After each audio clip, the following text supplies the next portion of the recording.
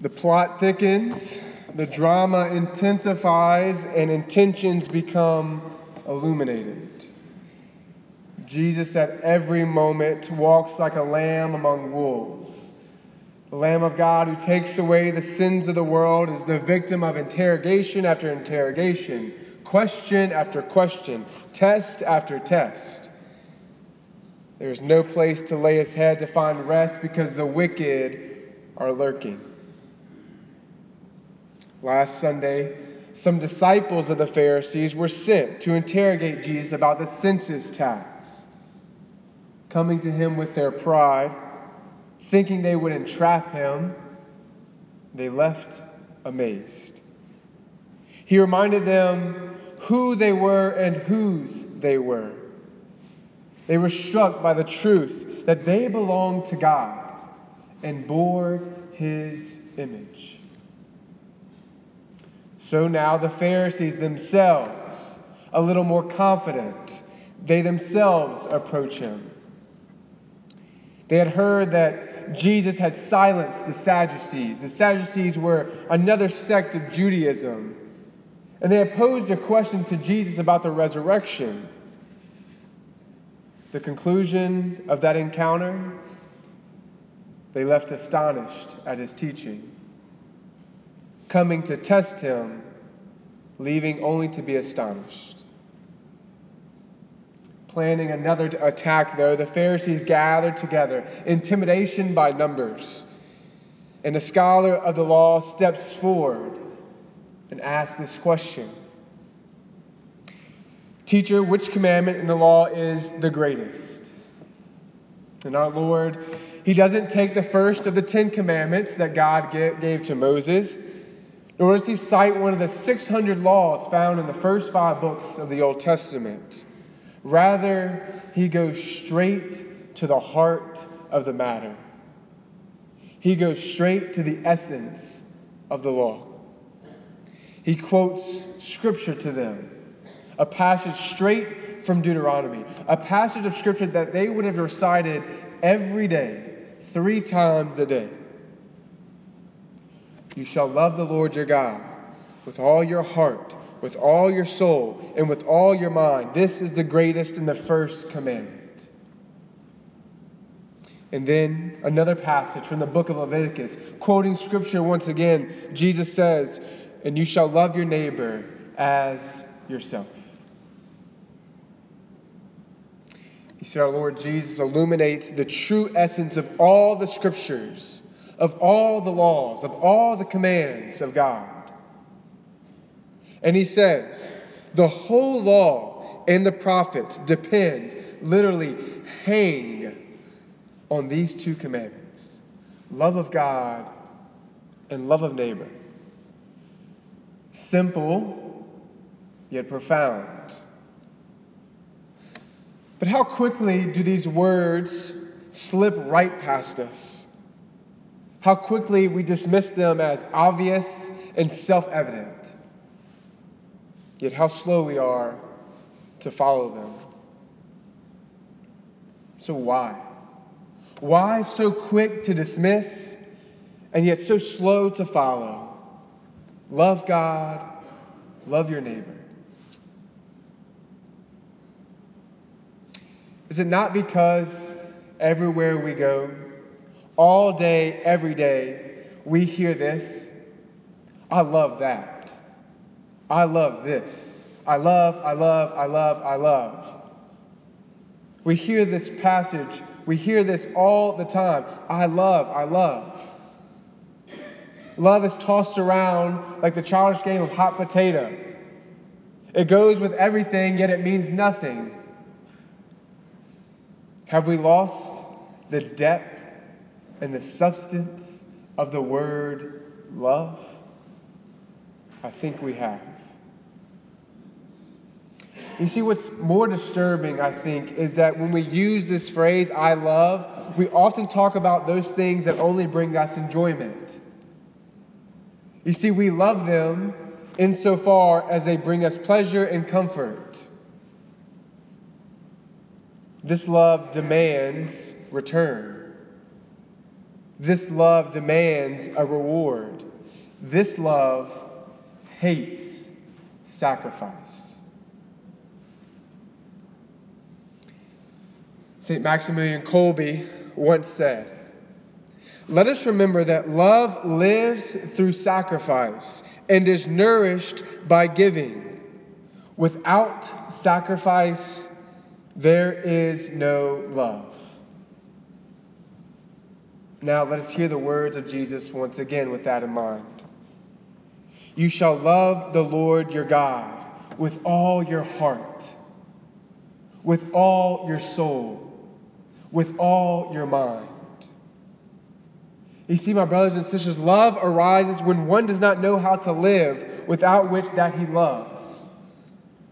He or she will do anything it takes. He or she will sacrifice anything so as to obtain it, to behold it, to think about it, and to please it.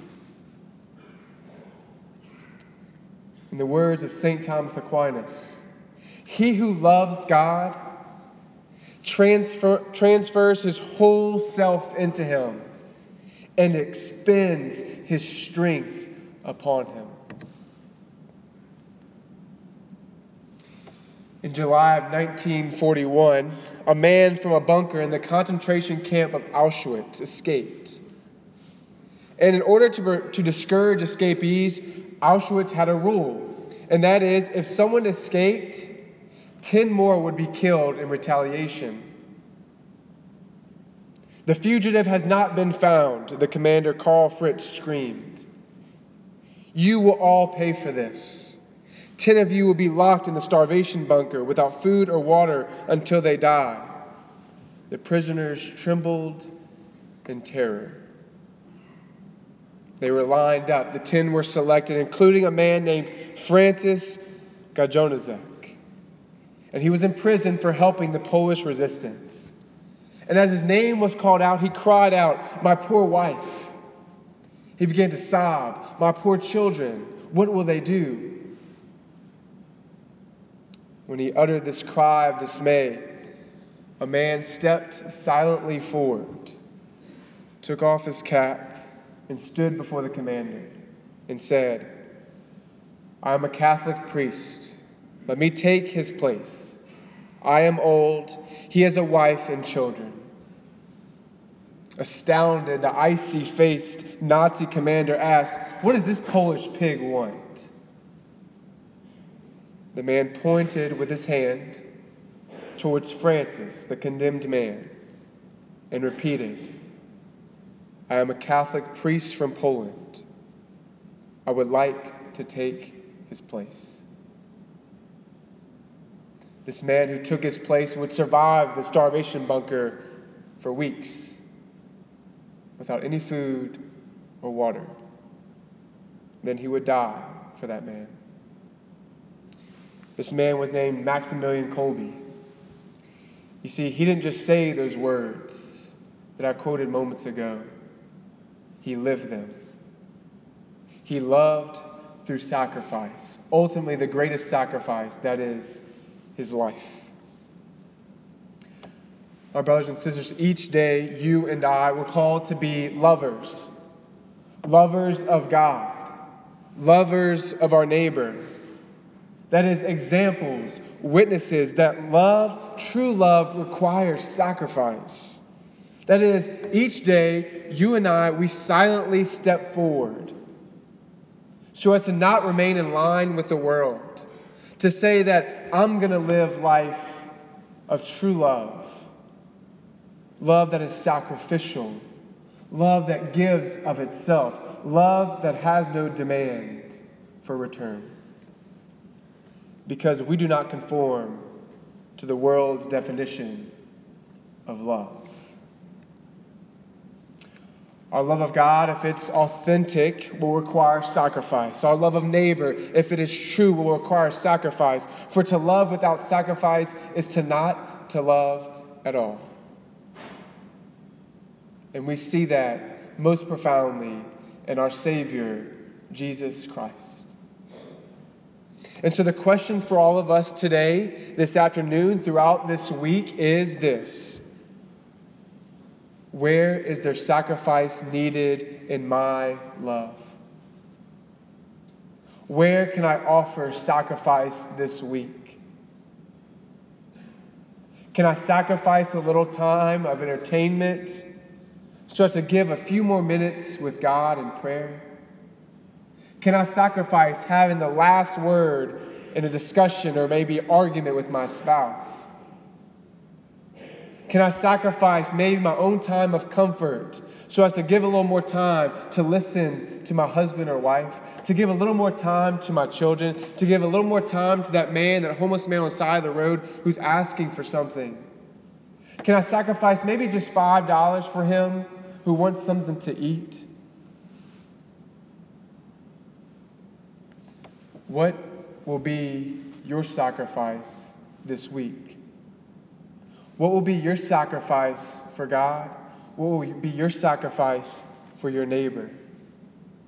In short, the question is, how will you love God and your neighbor?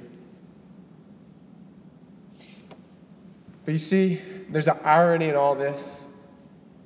There's a profound irony, and that's this: that when we truly love God for his own sake, when we love our neighbor as ourself, when we love seeking not to demand a return, a reward, the irony lies in the words of Jesus, who says to us, "Whoever loves me will keep my word.